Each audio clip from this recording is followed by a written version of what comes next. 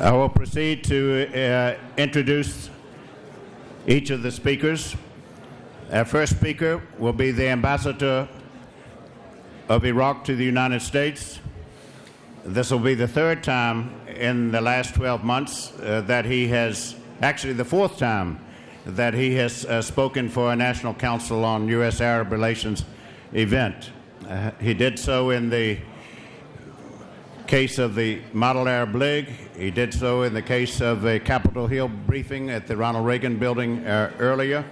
And he's been a stalwart in trying to preside over seminars where we ask the questions about Iraq's return to sovereignty. The three concepts that are used with regard to Iraq's situation since 2003, if I could have your attention, please. The three concepts are United Nations concepts in the Charter of the United Nations in terms of a country's national sovereignty, its political independence, and its territorial integrity. All of these have been under an onslaught or pressure or divergencies of viewpoints and analyses and opinions. But the ambassador himself is the number one representative of Iraq in the United States dealing with the bilateral relationship and these pressing issues that have happened in his country since March 19, 2003. The ambassador has been ambassador of Iraq to the United States since 2006. He left Iraq in 1973 and was a businessman for years in Europe as well as in Asia. He returned to Iraq after the ouster of Saddam Hussein, became a member of the Iraq Governing Council and the chairman of its media committee. And then he also had perhaps the single most important and dangerous and challenging job of all Iraqi leaders, namely as Minister of Interior in 2004 in Iraq, prior to becoming Iraq's ambassador to the United Nations. The ambassador, in addition to having his background in business, also in electrical engineering, and he uses computer science for architectural renditions and Arabic calligraphy. And he's also published in classical Arabic poetry. Ambassador Sumedai.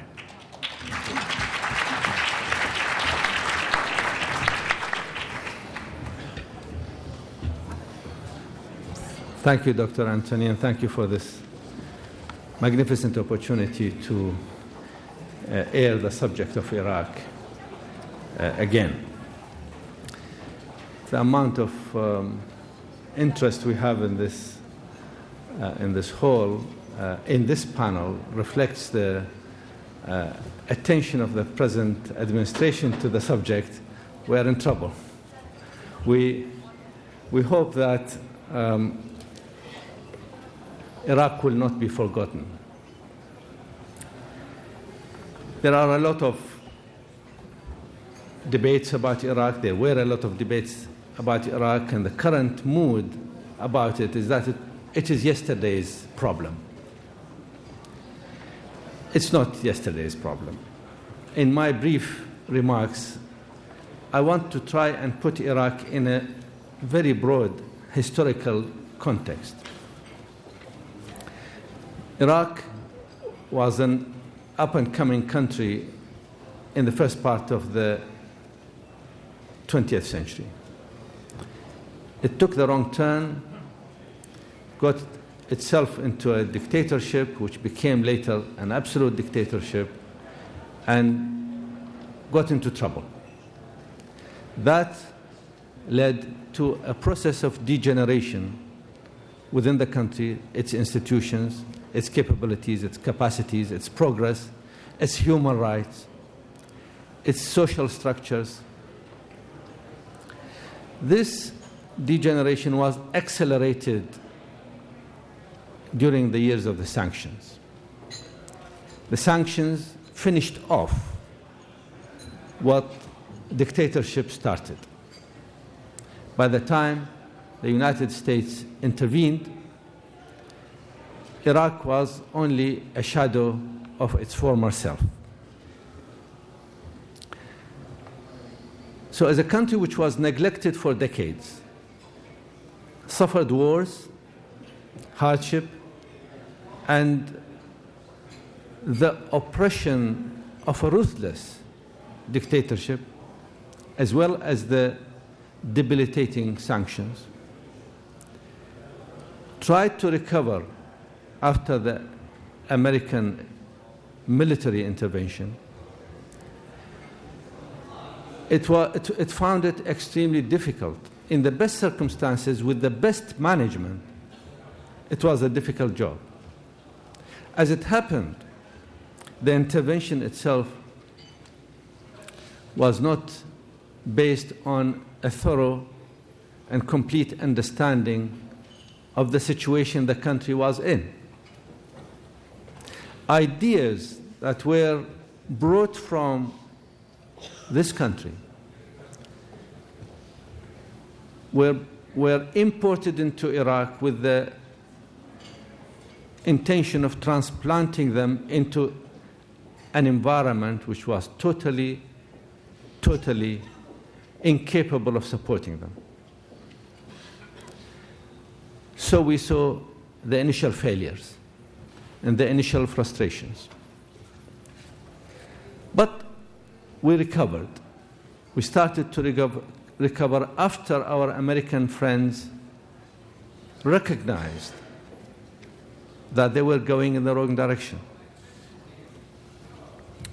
My larger point, which I want to make now, is this. Iraq will recover. Iraq is capable of recovering, but only if managed well.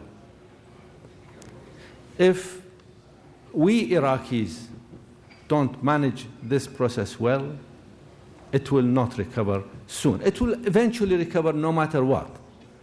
But the time and cost in pain and suffering will be much greater.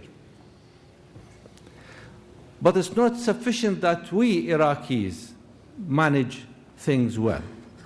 It's absolutely imperative that our American friends, whose initiative, whose intervention brought us to where we are now, share with us and participate fully and actively and continue to intervene in order to make sure that the outcome is positive.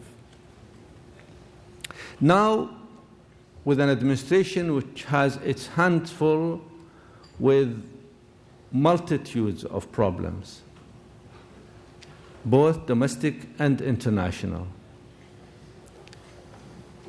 must also deal with this issue. I will not call it a problem. I think it is now quickly transforming itself into an opportunity. It is not so much the quantity of attention that will matter for us. It's the quality of attention. We are located geographically in an area where there are many influences on what we do, or in Iraq. We have elections coming up in January, and the Iraqi people are not the only players in those elections. We have regional powers who have a stake in the outcome. We don't want the Americans to abandon Iraq at a time when it could fall prey to negative influences. As others intervene, we want a benign intervention of our friends. Next week, we will have in this capital a large conference. I can announce here that the Prime Minister of Iraq will be arriving to Washington on Sunday at the head of a very large delegation, probably no less than more than 100 delegates, but no less than a dozen key ministers, to attend a conference on investment in Iraq to announce that Iraq is now open for business. 2 days ago, the Iraqi parliament passed key amendments of our new investment law.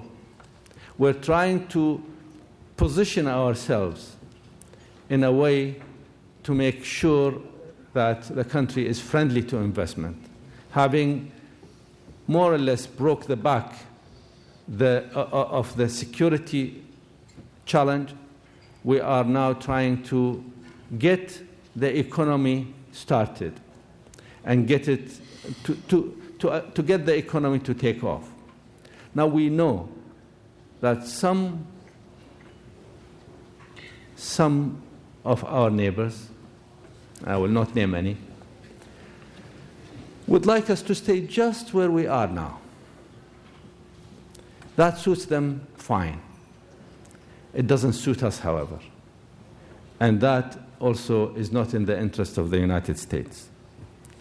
It's absolutely in the interest of Iraq and the United States for Iraq to really move forward in a dramatic way. It's capable of doing so. It has the requirements for doing so.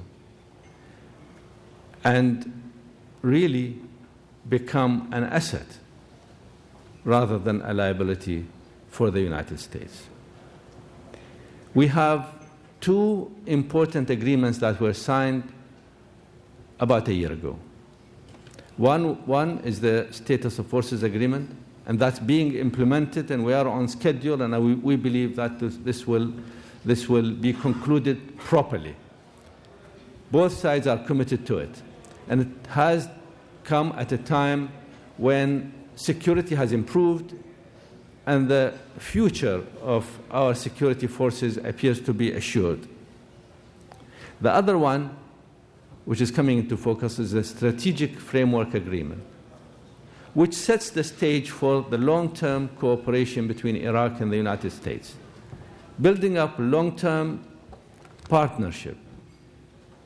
We're talking about tens of thousands of Iraqi students hopefully coming to this country, hundreds, if not thousands, of Iraqi business coming here, and American businessmen going the other way. We have a country to build. We have the resources to build it. We have the will to build it. We need partners. And it's at this time that we want to see the Americans fully engaged rather than leaving the field for others. We believe in the values that are cherished in this country. And we believe we can be natural partners. If Iraq moves this way, it will be tremendous for the future of Iraqi children and their children. If Iraq is neglected and mismanaged and descends into chaos again, God forbid, it will be a catastrophe for Iraq and for everybody else. We believe the former possibility or outcome is the more likely, and eventually it will come in any case, but it will not come without attention, without effort, and without commitment.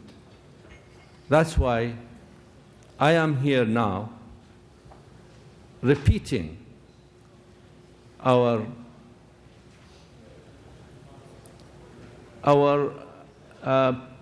pleading for continued commitment in a positive sense, economy, political support, diplomatic support. And my Prime Minister next week will put the very same case at a higher level. Thank you very much indeed.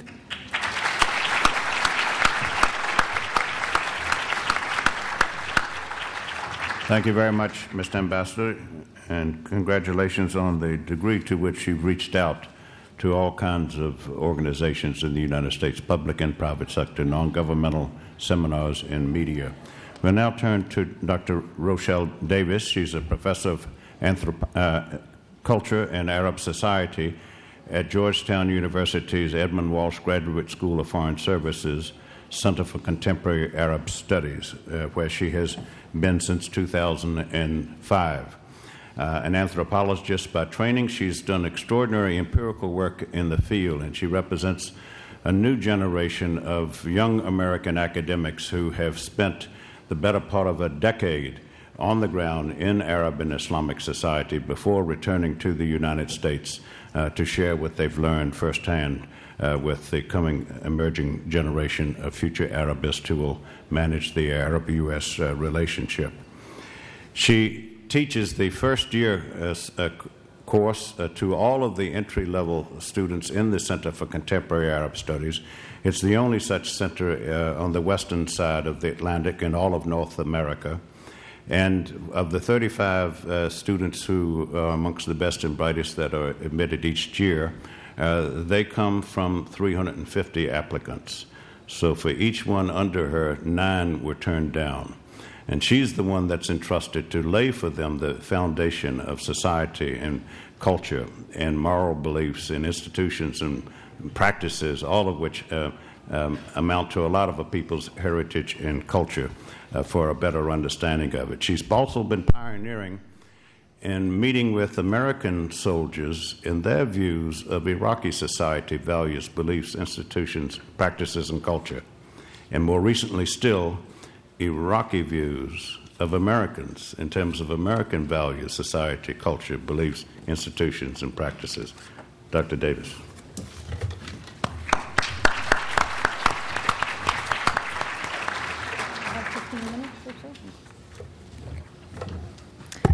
Good afternoon, and it's a pleasure to be here today. I echo Dr. Anthony's comments about how wonderful our students are. So it's a real pleasure to be at Georgetown and to have all of our students. Many of you probably know some of them, or some of them work for you. I'm an anthropologist, and so I don't do a lot with policy, and instead I tend to look at the ways that people implement, understand, and respond to policies. And so sometimes when I talk to an audience that doesn't think in the same ways that I do, I kind of want to preface that I'm going to really be talking more about people and responses of people to the kind of larger world out there. I've been working on a research project for the past few years that has involved studying the U.S. military in Iraq, as Dr. Anthony mentioned, but particularly in the realm of culture, because that's our sort of realm as anthropologists. But I've also been really interested in how the cultural questions that have come up related to the issues of state building, cultural training, and knowledge. And I know this is a very large topic that involves different units in the military, all of their different training programs, somewhere around 1 million U.S. servicemen and women having served in Iraq, and, of course, 27 million Iraqis. And I recognize both the difficulties of conducting research and making conclusions in this context. That's not going to stop me, because I've got 15 minutes here today, so I will share with you what I have learned over the last 4 years of working on this project. I have 3 different scholarly papers on the subject and a rough book manuscript, and I'm going to try and distill them all now and incorporate some of the conclusions of my research. I've had the pleasure of working with a number of students as research assistants who've participated in this work as well, particularly Elizabeth Grassmeter, Dalia Zain, Dina Takruri, and Omar Shakir.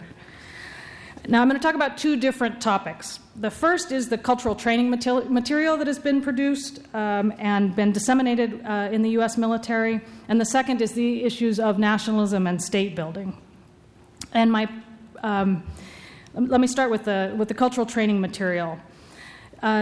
Since the 2003 invasion of Iraq, the U.S. military institutions have dedicated specific resources to the subject of culture. It's become a much more popular topic than it has in the past in other situations and in other wars. There are courses offered, handbooks, CDs, PowerPoint presentations about Iraq, Arabs, and Islam, and there are programs such as the Human Terrain Systems, which sends out human terrain teams along with the military units, and these human terrain teams employ social scientists to help military commanders understand local populations. What I've been interested in looking at is the kinds of material that they produce, and and how this elaborates a specific Iraqi and Arab and Muslim culture that provides conceptual knowledge to the U.S. that is then deemed critical to defining who Iraqis are and how U.S. troops should interact with them. And what the military has chosen to use as the frameworks for understanding culture are the national character studies that typified the culture research and cultural anthropology of the 1940s and 50s. We anthropologists don't use them anymore because we don't think that they are either accurate or useful or even correct. But the adoption of this conception of culture as a national character points to two important assumptions. One is that servicemen and women can learn culture as a list of traits, character traits and descriptions. And two, that Iraqis actually behave and act in these ways.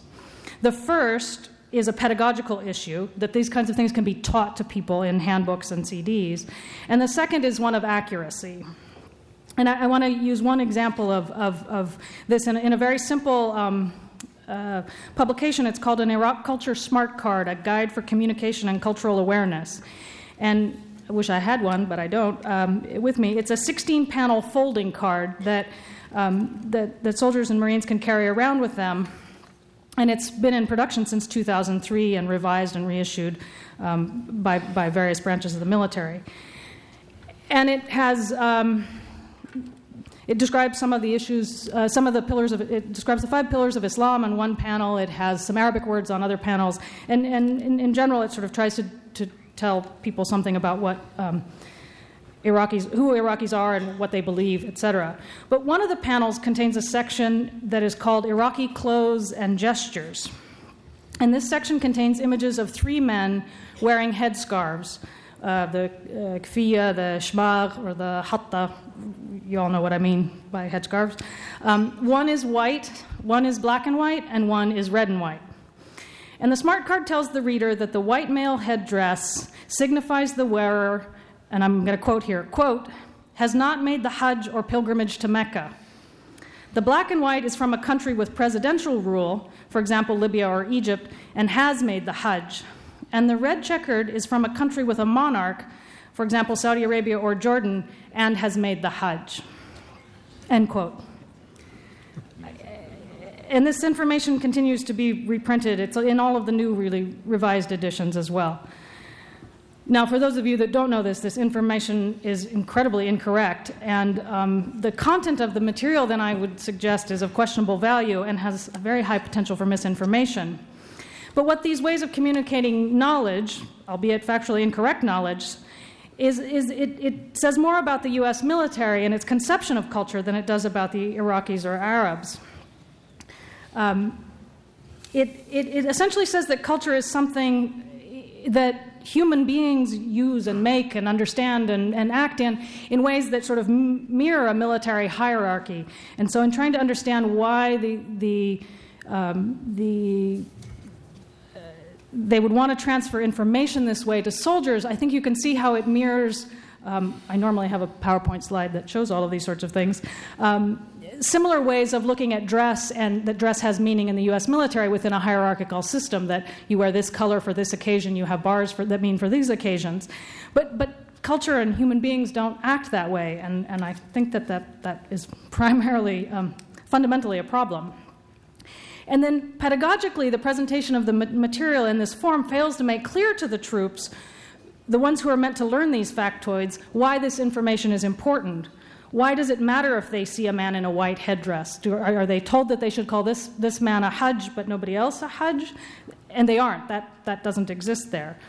If they see someone in a red and white hatta or headscarf, are they immediately to think that person is a foreign fighter from Saudi Arabia or Jordan? No, that conclusion isn't made either. And so these things are left very ambiguous, and I think, and thus very dangerous. Given both the basicness and inaccuracy of such material and its pedagogical presentation, it is not surprising that the vast majority of the soldiers and Marines whom we interviewed in 2007 assessed the formal cultural training they were provided with as not useful. And they said it wasn't useful because culture was described as a fixed reaction or behavior, oftentimes a list of do's and don'ts which can be obeyed like orders rather than a contextual understanding. Only 5 of the 42 people that we did very long, in-depth interviews with actually thought that the cultural material was useful. I have a bunch of quotes from them that I will skip in the interest of time. But I think the generally negative assessment of this cultural training reflects that the knowledge about Iraq and Iraqis that are passed on by the U.S. military establishments to its troops is largely seen as insufficient and not useful by the very people that are supposed to be using this information. And in our research, we asked them where they did actually get the kind of information that they found useful, and they said they got it through other troops and through translators. So thus, instead of the U.S. military being the source for understanding the country and the people of Iraq, almost all of our interviewees reported that they gained the most useful knowledge about Iraqis, both for what they define as mission effectiveness and for interacting with Iraqis, once in Iraq, and from other military personnel, from civilian Iraqis and translators, and from knowledge they gained prior to going to Iraq. And so in a sense, the U.S. military has lost control over what it is trying to communicate to soldiers and Marines about this place where they're going. But the cultural training consists of more than the behavioral do's and don'ts and who wears what. And some of the other things that are communicated are much more problematic for the U.S. military and governmental roles there. So, for example, the Army 1st Division Soldier's Handbook to Iraq, first published in late 2003, declared in a section called, quote, Arab Worldview, end quote, that democracy would not work because the Arab worldview is one that contrasts wish with reality. The handbook proclaims that Iraqis, quote, desire for modernity is contradicted by a desire for tradition, especially Islamic tradition, since Islam is the one area free of Western identification and influence. Desiring democracy and modernization immediately is a good example of what a Westerner might view as an Arab's wish versus reality, unquote. So positing this mindset as fundamental to Arab and Iraqi culture suggests that Iraqis are incapable of democracy, one, because they all hold this one view of the world that is incompatible with modernity and democratic behavior. As a cultural behavior based in a national Iraqi or ethnic Arab character, this view suggests that all 27 million Iraqis, no matter their education, economic status, age, identity, experiences, or location in the country, are the same, and in some ways incapable of being otherwise or of ever changing. More importantly, perhaps, this view of Iraqis is counterproductive to the U.S. mission, because with this assertion, the handbook undermines one of the stated reasons why the U.S. invaded Iraq in the first place, to overthrow Saddam Hussein and bring democratic rule to the country, while the handbook declares that they're incapable of really being democratic. So while the U.S. administration sent Iraqis to the polls in January 2005 to vote for the 275-member Transitional Iraqi Assembly, the handbook asserted that they were essentially incapable of doing that. So I think on some fundamental level there's a real problem, because how are U.S. servicemen and women, as well as Iraqis, supposed to reconcile these contradictory messages that they are being sort of given in various ways? The latest installment of the research I've been working on has been to interview Iraqis about their experiences with American servicemen and women in the area of culture. And we're still analyzing this material, but I'll make a few very general conclusions here. First, most Iraqis complain about the ways that Americans have treated them as civilians, both in terms of danger and disrespect. I think almost everyone that we talked to has had a direct relative who was unintentionally killed or injured or shot at by American troops while in their cars driving down the street or standing on their roofs or in their gardens or some other way where they were just trying to live their lives. The Iraqis we interviewed found that some American servicemen and women are respectful and others are not. And they cite things such as using dogs for searches, male soldiers physically touching women, and stealing things during searches as the main violations that they think could be adjusted in a cultural way. However, when we directly asked our Iraqi interviewees whether they thought culture was relevant to the role of the U.S. military in Iraq, most of them replied that it was not. More important to them was ending the military occupation, improving the living situation in Iraq, and of really the soldiers and Marines addressing issues of general respect, not just in cultural terms, but in terms of respecting Iraqis as a country, respecting Iraq as a country, and respecting people's capabilities.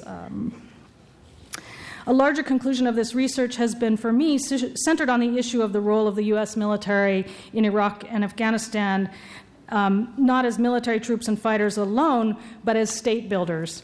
Because in many ways they've been asked to do a job that they have not been trained for, and thus, in some ways, I think they're really set up to fail, and I know that is not what they want to do. I would think one of my conclusions that knowing culture is not going to be the answer to this, despite the fact that culture is now a large component of the counterinsurgency sort of doctrine as well.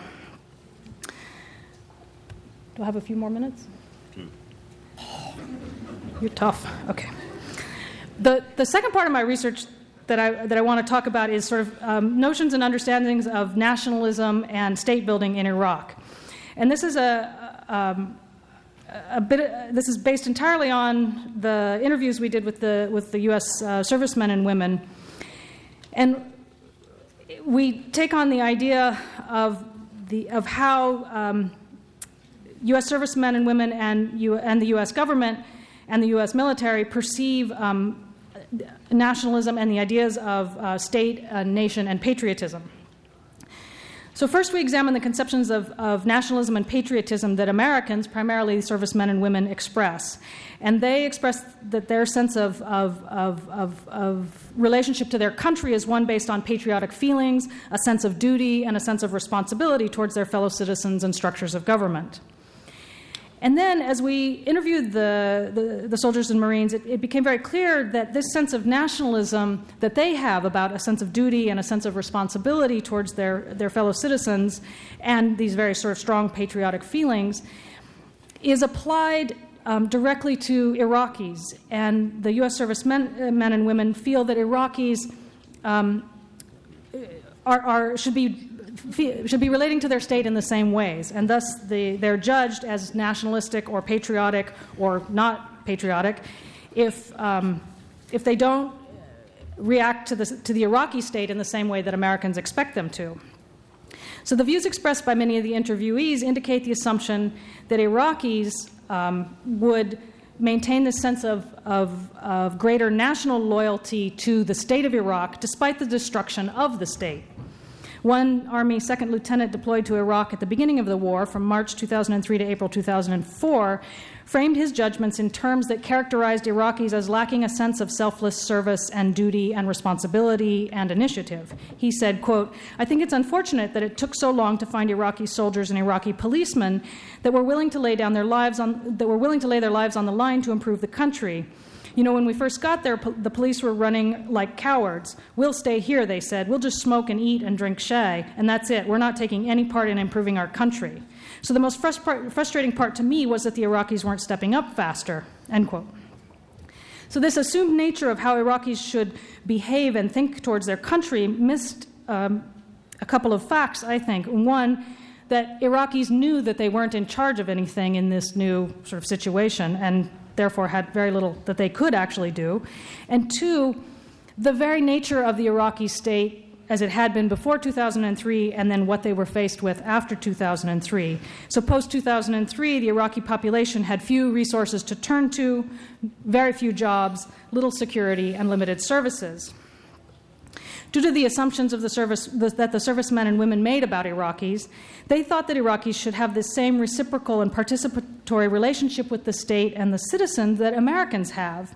And such, they showed a great ignorance of the more authoritarian, oppressive, and socialist role that the Iraqi state had played for the last 30 years in the lives of the citizens in a very strong cradle-to-grave relationship that the state had had in the lives of Iraqis.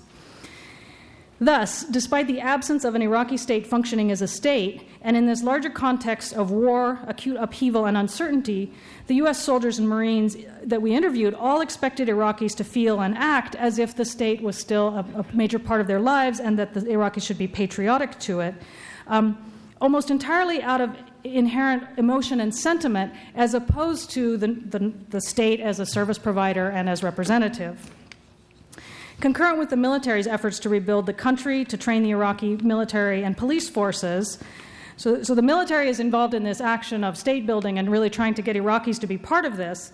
At the same time, U.S. governmental policies in Iraq began at times both actively and passively contributing to the weakening of the Iraqi state and the decline of an inclusive sense of Iraqi national identification by empowering sectarian affiliations, by creating political roles for sectarian organizations, and supporting certain groups and communities while limiting the power of others. For example, some of these things include canceling the elections in 2003 and appointing sectarian representatives instead, among other high and low-level actions. So the resulting contradiction that was there between a U.S. military policy that is working towards rebuilding the state by training an Iraqi national army and police forces on the one hand, and U.S. government policies which are undermining and questioning at times the viability of an Iraqi state on the other hand, left Iraqis between competing notions of a national identity, the role of a state, and patriotic expression. So trying to understand the way nationalism and patriotism is expressed by U.S. military servicemen and women and how they transfer these notions onto Iraqis, and then also understanding how Iraqis conceive of national pride and patriotism, I think by looking at these two things, we can create a fruitful conversation about how states are built and experienced by their citizens. Such a conversation, and then the development of policies built on that conversation, can help build structures and state bodies that are meaningful to their citizens, rather than impose definitions of how people should behave and feel on the one hand, and then judge them negatively for it if they don't behave in those ways. Or, conversely, implement deeply contradictory policies between government actions and military policy, which result in an occupied population that operates in a number of different worlds. So in conclusion, understanding one of these prisms through which the U.S. servicemen and women view, interpret, and understand Iraqi patriotism, and by extension through their interactions with higher officials, U.S. government policymakers, and civilians back home, all of these things have important implications for understanding the role of the U.S. military, of citizens of countries that are parts of civil wars, and between occupier and occupied in general, and in the case of post-2003 Iraq specifically. Thank you.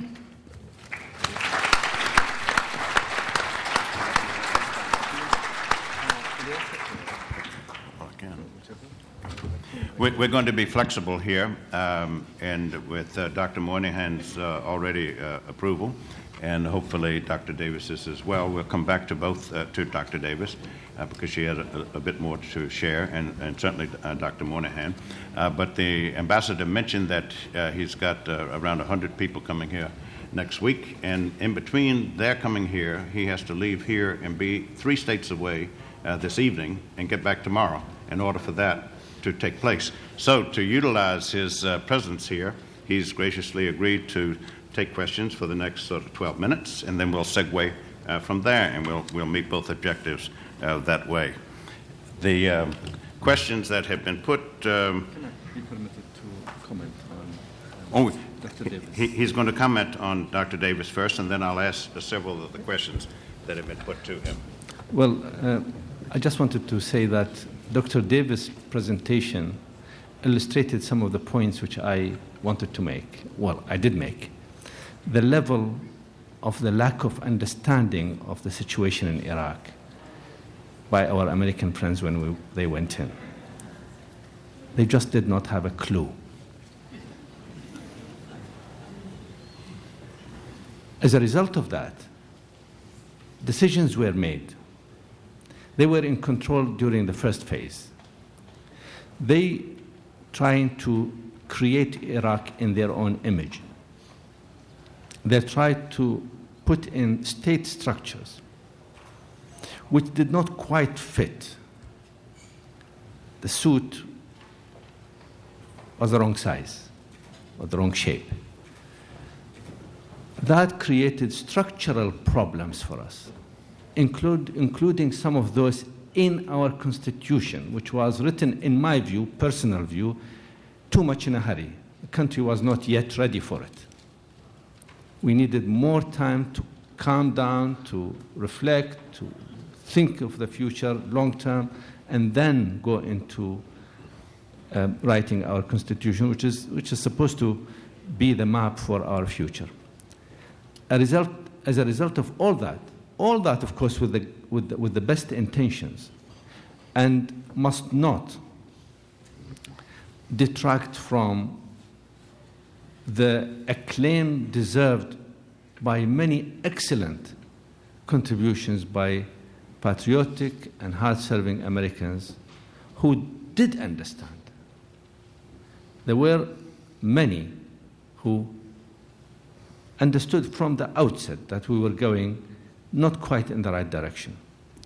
Their numbers increased as we went on, and later on became really quite, especially at the higher levels, very dominant. With General Petraeus coming into Iraq, who had spent time in Mosul, knew Iraqis, he called himself Moslawi, which means he's from Mosul, and got on very well with people there, really understood people, and then tried to apply counterinsurgency principles, which are based on making communities work with you and making them feel secure. Now, acknowledging the great contributions by many American, both military and civilians, we have to say that initially we were going in the wrong direction, resulting, based on lack of understanding, resulting in structural, you can call them flaws in the way Iraq has been reconstituted, and we will need time to work our way out of this. It's possible, we can see the way forward, but it will require extra effort.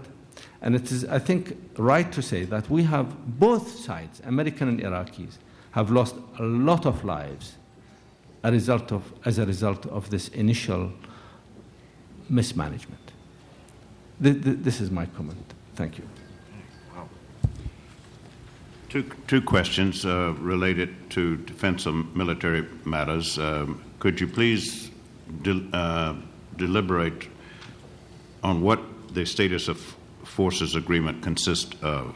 What are its components? Secondly, will there be permanent U.S. bases in Iraq?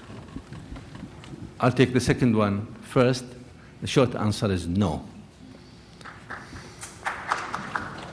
This is not the wish of the Iraqi people. It's not the wish of the American people. But I think it will be right that we will have ongoing and long-lasting relationship between our militaries, which both sides will cooperate, and we need American military support and involvement in keeping our military and security forces up to date, well armed and capable. So that's the situation on the permanent basis. We have no plans. Neither side has any plans for permanent American bases in Iraq. As far as the SOFA is concerned, well, it is effectively a plan or a way for military disengagement. The concept is very simple. Enable Iraqi security forces to take charge and to provide security, internal security first, and later external security for the country. This is a process which cannot be completed overnight. So and we have been going at it for some years now. The SOFA shows us the way of completing this process to the time when American forces do not need any longer to help us with our own security. And I think, as I said in my comments, we are on schedule. It is satisfactory to both parties. It is consistent with this administration's plans and consistent with the way we are going forward. These two cards, I'll read them. Please. I think there's something about Kurdistan there. Yes. Here's one about how will the status of Kurdistan be resolved? Can Kurdistan actually be integrated into a unified Iraq, short of a degree of autonomy that makes it very nearly, quote unquote, sovereign? What would be the role of the United States in resolving the Kurdistan question, if any? A question about Kurdistan, sorry. How will the status of Kurdistan be resolved? Can Kurdistan actually be integrated into a unified Iraq, short of a degree of autonomy that makes Kurdistan very nearly, quote-unquote, sovereign. What should be the role of the United States, if any, in resolving this question? And the second one is, from an Iraqi and from a U.S. point of view, what are the key sticking points in what would be the final negotiation or the end of the SOFA agreement? Again, I will take the second one first because it seems to be easier. There are no sticking points. We are in full agreement, and the negotiations were over. The SOFA was signed, so we are on course to complete it. As for Kurdistan, Kurdistan is already integrated. There is no need to integrate Kurdistan into Iraq. Kurdistan is part of a united Iraq. We have a constitution. The constitution is our reference. And the constitution is based on a federal structure, just like the United States of America.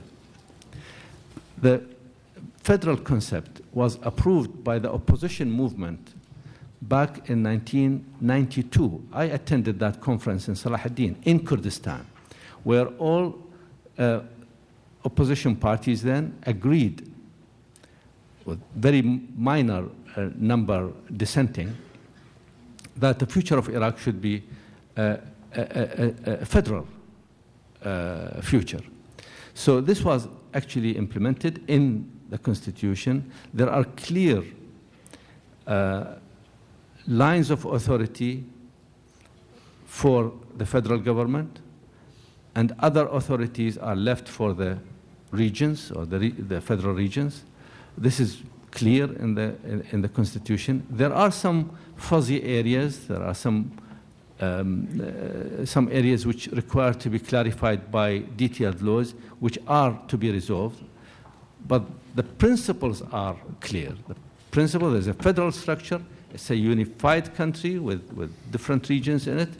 And I think the rest is a political question. It's not a question whether Kurdistan is in Iraq or not in Iraq, whether it's sovereign or not sovereign. That has been resolved, and that's very clear. And as I said, the Constitution is the reference. Okay. Thank you, Mr. Ambassador. We'll let you make your next assignment there so that you'll be on time and get back on time, and Godspeed. Thank you very much.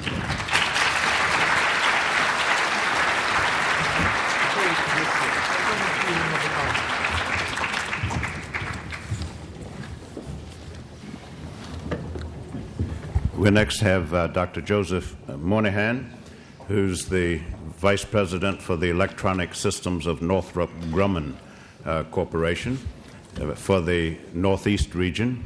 He previously, immediately prior to that, was Vice President Northrop Grumman's Electronic Systems for all of the Arab world, based in Abu Dhabi and with the offices in Algiers and Cairo reporting to him. He's done graduate work at the Fletcher School of Law and Diplomacy. He has his PhD from St. Louis University's in International Studies. He's a colonel in the United States Air Force. He served in national command positions with the AWACS situation in Saudi Arabia. He's on the executive board of the Seminar for National Security Personnel of the United States in Harvard.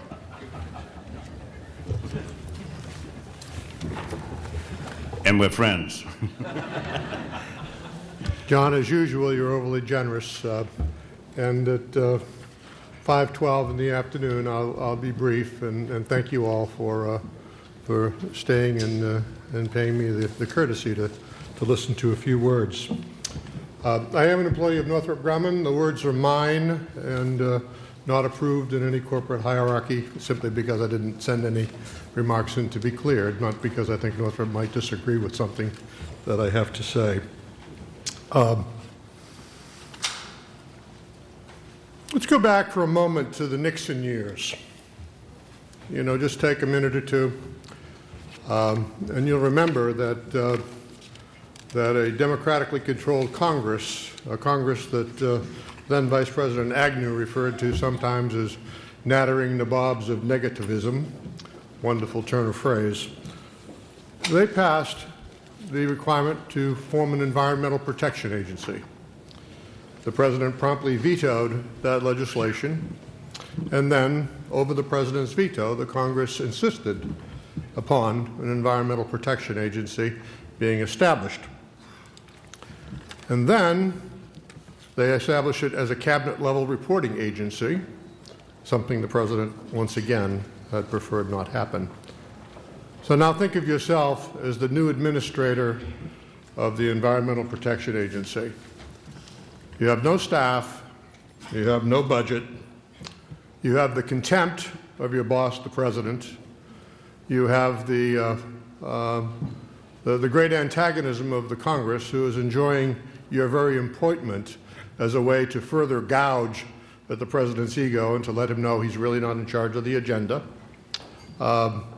You have no plan, and you have responsibilities, and you're required to testify on the Hill on a regular basis, proclaiming to all who will listen your incompetence in such a task, because, of course, you have no hope of success in the near term. Despite all of that, as we know, the EPA did recover from those terrible early moments and went on to produce very meaningful change in our environmental regulations. Well, when I think of that EPA administrator then, I think of whatever minister Iraq might choose at this time in their history to establish the new agenda, to establish some of the thoughts and concepts that the ambassador presented as a way of, in terms of our panel, a newly sovereign Iraq, a newly prosperous Iraq, a newly safe Iraq. I'll take a moment to tell you the post-conflict record of mid-sized states is not wonderful. South Asia's record is actually quite strong, but in the Arab states, much less so. I say that as someone who has served as a United Nations peacekeeper in South Lebanon. I was immediately prior to Rich Higgins, who you may recall was executed by Hezbollah during his tour there. And as someone during the latter years of my military career, I had operational control of all the civil affairs forces, both active and reserve, of the United States Army. So that stabilization reconstruction mission, the issue of dealing in a post-conflict environment, is something that I've experienced firsthand, both as a practitioner and as a supervisor. So then when I suggest that the post-conflict record of Egypt remains poor, with an insurgency still very much alive in much of the country, where poverty reigns even in the capital city, and yet half of the employees of Egypt have some form of government paycheck to represent their income. The case of Lebanon was mentioned earlier today, where the Prime Minister is unable to seat a cabinet, where large portions of the country are under control of, well, I guess we really can't refer to Hezbollah as an insurgency anymore, but a portion of the Lebanese political fabric that is certainly not necessarily loyal to the confessional system principles or to the authority of the Prime Minister. Some of my Northrop Grumman colleagues from Algeria are here. We know that post-conflict Algeria in some ways continues, that yes, the human rights record has been subject to critical review by the United States and others over the years, but an active insurgency remains in Algeria, or has until very recently. And of course, the Algerian Revolution was some time ago. The case of Yemen comes to mind, and I saw my friend, the ambassador from Yemen, earlier today here, where low-level conflict and lower-level violence continues today, despite the fact that reunification occurred in '92. The case of Palestine, where perhaps low-level conflict has really existed since the 1950s, and high-level conflict, a periodic interruption to daily violence. We have an exception in Kuwait, I think, in terms of their post-conflict record, their ability to return to normalcy, to prosperity, to peace, to clean up the streets. But we should remember that Kuwait did not experience 3 wars over a 30-year period, which is the history of Iraq in the near term. Let me repeat that. It might be significant. 3 wars over 30 years. In each of those, many weapons dropped upon the heartland, many people died. The estimate by the government of Iraq, at least published in the newspaper this morning, is that 85,000 Iraqi citizens died during the most recent trouble. I've heard estimates as low as 20 to 30,000 and as high as 250 to 300,000, but I would guess 85,000 is a proper number. That's an enormous loss of intellectual capital. If you combine that with the refugees, which are mostly in Jordan, but also in some other Arab places, and indeed some in Washington, D.C., we know that intellectual capital in Iraq has been damaged and may recover over time, but perhaps not soon. Political participation in Iraq seems to be following the Lebanese confessional system, where people based upon family or tribe or religion or area of the country or Kurdish background are selected for specific positions of authority. I guess I'm surprised that the Iraqis are following that model because it hasn't worked real well for Lebanon. The sorts of inter-office political infighting that occurs in such a system is legendary. And that will not return Iraq to prosperity or to peace or to security or to its rightful place among the nations of the world. The wealth engine's discussed, but it's not yet in evidence. Institution building is something that's still under discussion rather than in place. I think we could honestly acknowledge, I'm sorry the ambassador's not here to perhaps disagree, but that the Iraqi ministries are largely dysfunctional today. What about external assistance? How will the nations of the world come to Iraq at this time? Well, in some cases, instead of debt relief, we're still talking about reparations from previous conflict.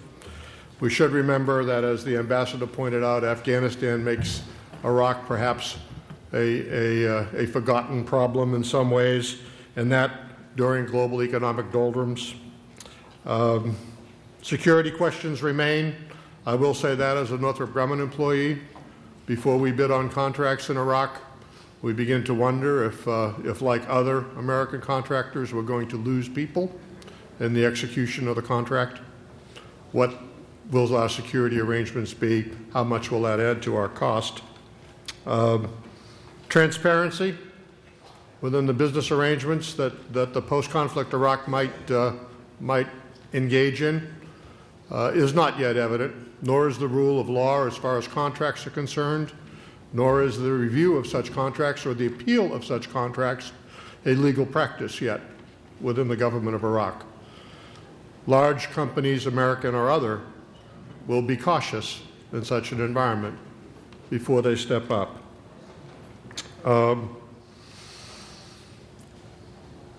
would mention that as a longtime resident of the Gulf, it was usually the case if you wanted to find a dermatologist or you wanted to find somebody in the higher order technical skills within your city, it would most likely be an Iraqi, an expatriate Iraqi.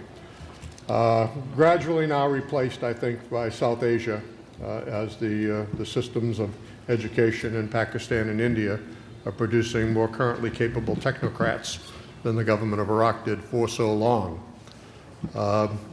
Because 30 years of war interrupted that educational system. And how to return to that educational engine that was discussed earlier today without the return of the refugees, without the foreign investment from abroad.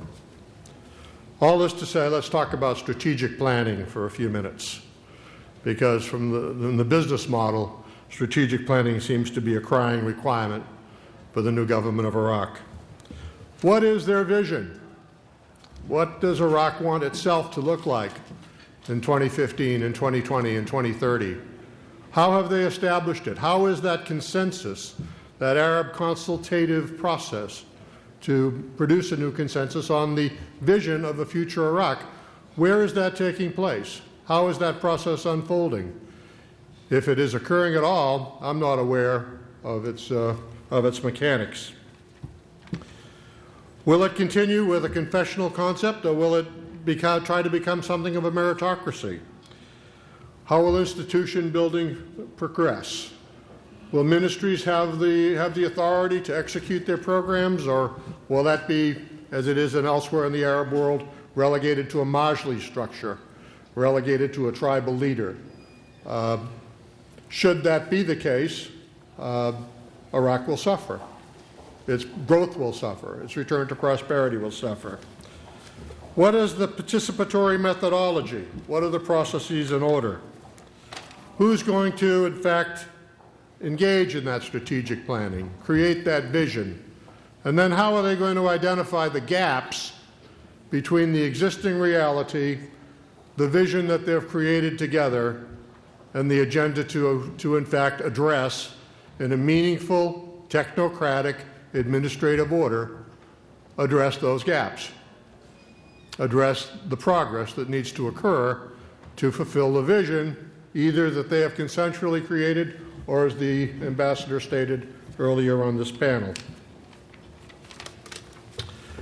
I would just mention that the dimensions of such a strategic vision will include certainly economic, social, security, diplomatic, and other essentials.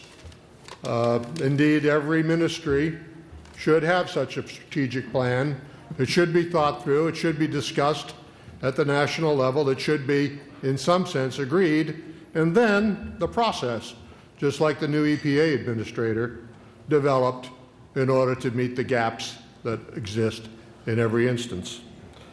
I would state that the basic essentials of such a vision include security and appealable order, not simply order, but order that is appealable through some process of jurisprudence to introduce the concept of review and fairness.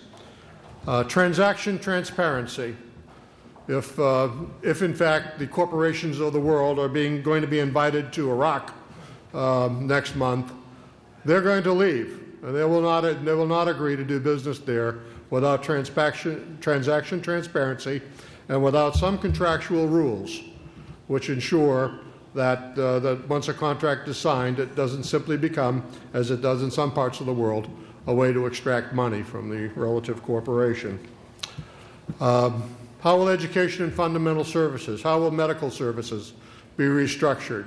How will that occur? How will they serve the new Iraqis? How will they do so in a way that persuades the refugees it's time to come home?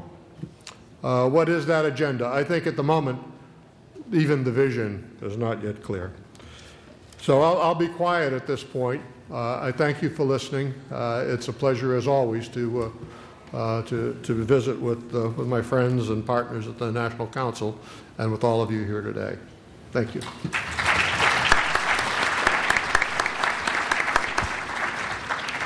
In the few minutes that we have questions, most of them are for Dr. Davis, because she spoke earlier, but one perhaps to two of you, both of you, to comment differently. You mentioned the refugees and the humanitarian aspects and the killed in action, et cetera. But just focusing on the refugees, internal as well as external, the figures I've seen most often, something like 1.7 million refugees internally, 2.3 million refugees externally, the bulk of those in Syria, large numbers in Jordan. If we take the total of 4 million refugees, people displaced since March 19, 2003, and go with the Iraqi population at the time of the invasion of 2003 of 24 million, that's 1/6 of Iraq's population. Now, to freeze that for a minute and put it in American equivalencies, America has 303 million people. That would mean that 50 million, 1/6, 50 million Americans would be displaced, half inside the United States, homeless without their belongings, and the other half perhaps in Mexico or Canada. It's kind of difficult, if not impossible, to get one's mind around that in terms of the humanitarian logistical return operation, where many of their homes have already been taken by someone else in their absence. Could you comment?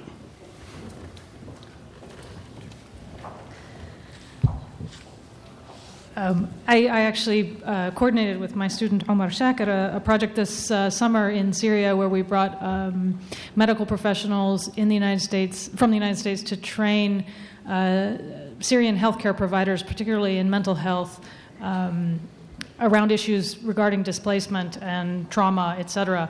And so we spent 5 weeks there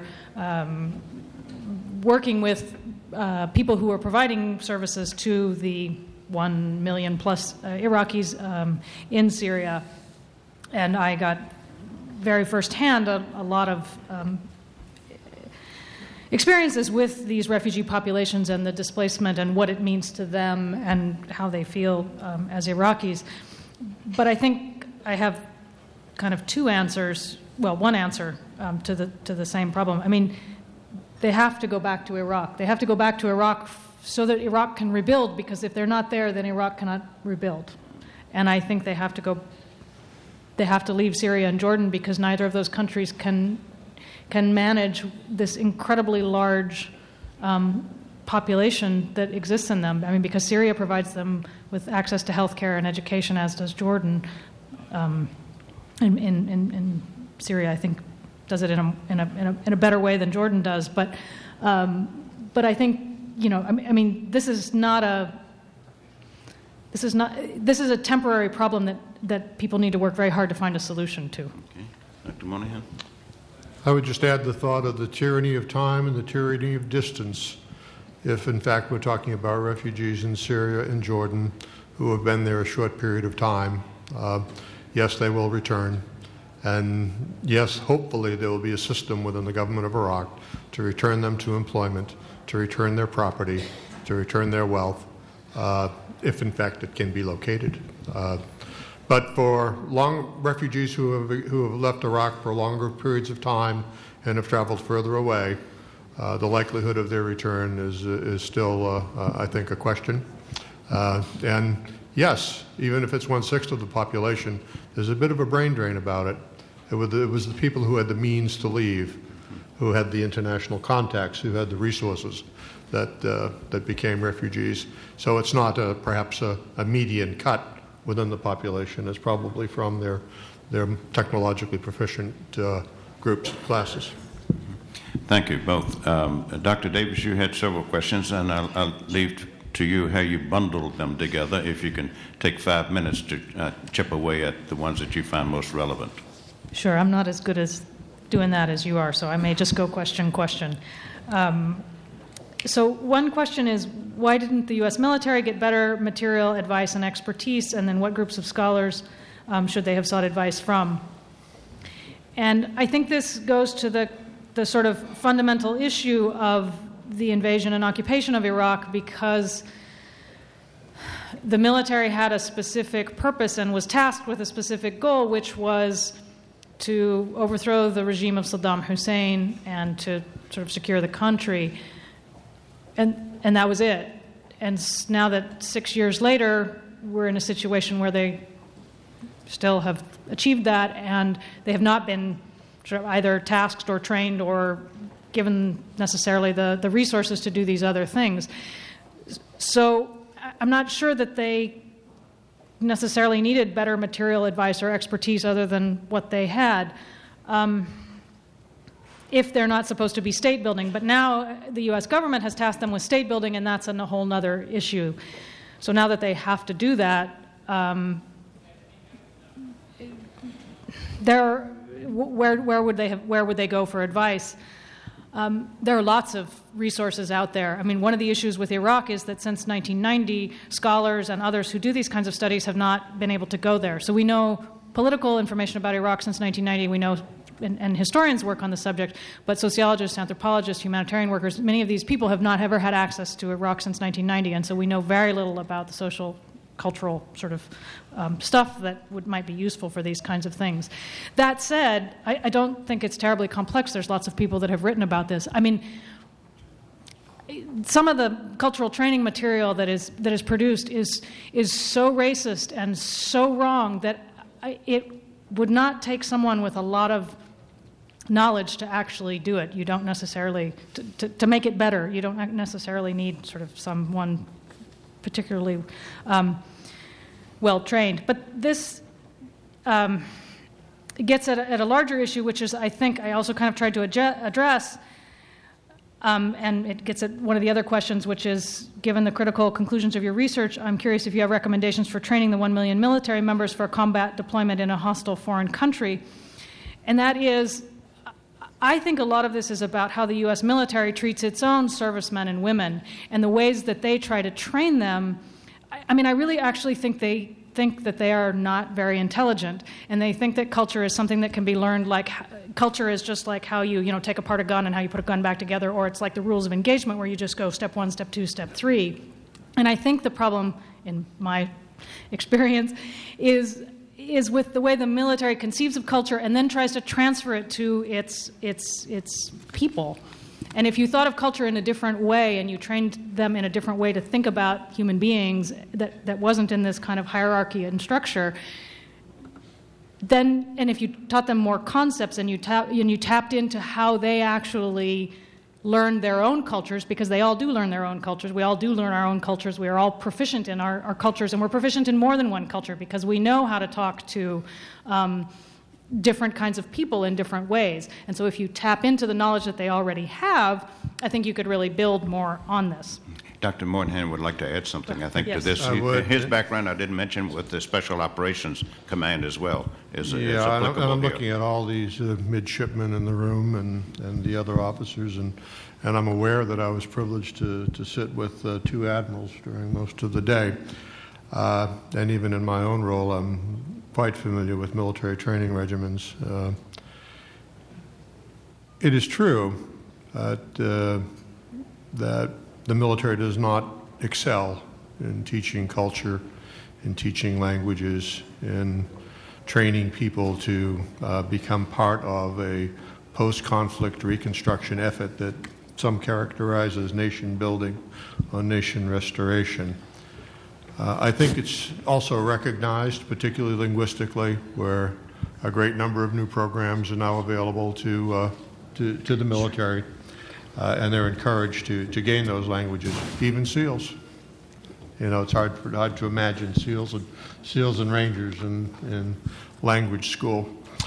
But in order to do a good job of that, I think military leadership well understands that you're really going to have to segregate your forces, as they do special forces groups, to focus on a specific area of the world for their entire career, where, in fact, immersion training and such occurs over a period of time where not simply the language or some racist cartoon, substitutes for cultural training, but the real effort and the investment is made. To do so, of course, you have to give up on other investments. You're not going to teach someone how to fly aircraft, how to stay at the helm of submarines, how to perhaps lead a company or a battalion of armored forces while they're spending all of this immersion training in other countries. There's a trade-off there. And yes, post-conflict reconstruction and nation building is not the primary mission of the armed forces that you pay for and who protect you as citizens. It's to fight and win our country's wars. So we're not as good at it. And indeed, leaving Iraq just for a quick second, it might be a flaw in the McChrystal strategy from Joe Moynihan's standpoint, because the seeming counterinsurgency strategy he's developing for Afghanistan will require those sorts of skills to succeed, and that might be just a reach too far, a reach too high for our very professional, very competent uniformed